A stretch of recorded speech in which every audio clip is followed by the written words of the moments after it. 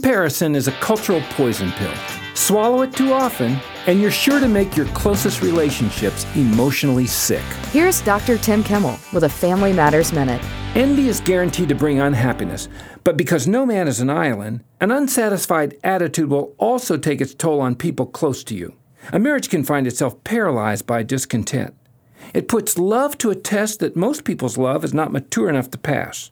And our children can learn the pattern early enough to punish us with an ungrateful spirit throughout the duration of their stay under our roof.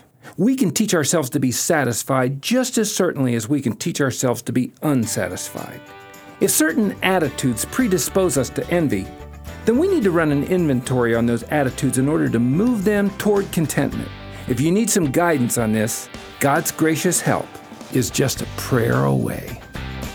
Check out the Q&A section on our website at FamilyMatters.net.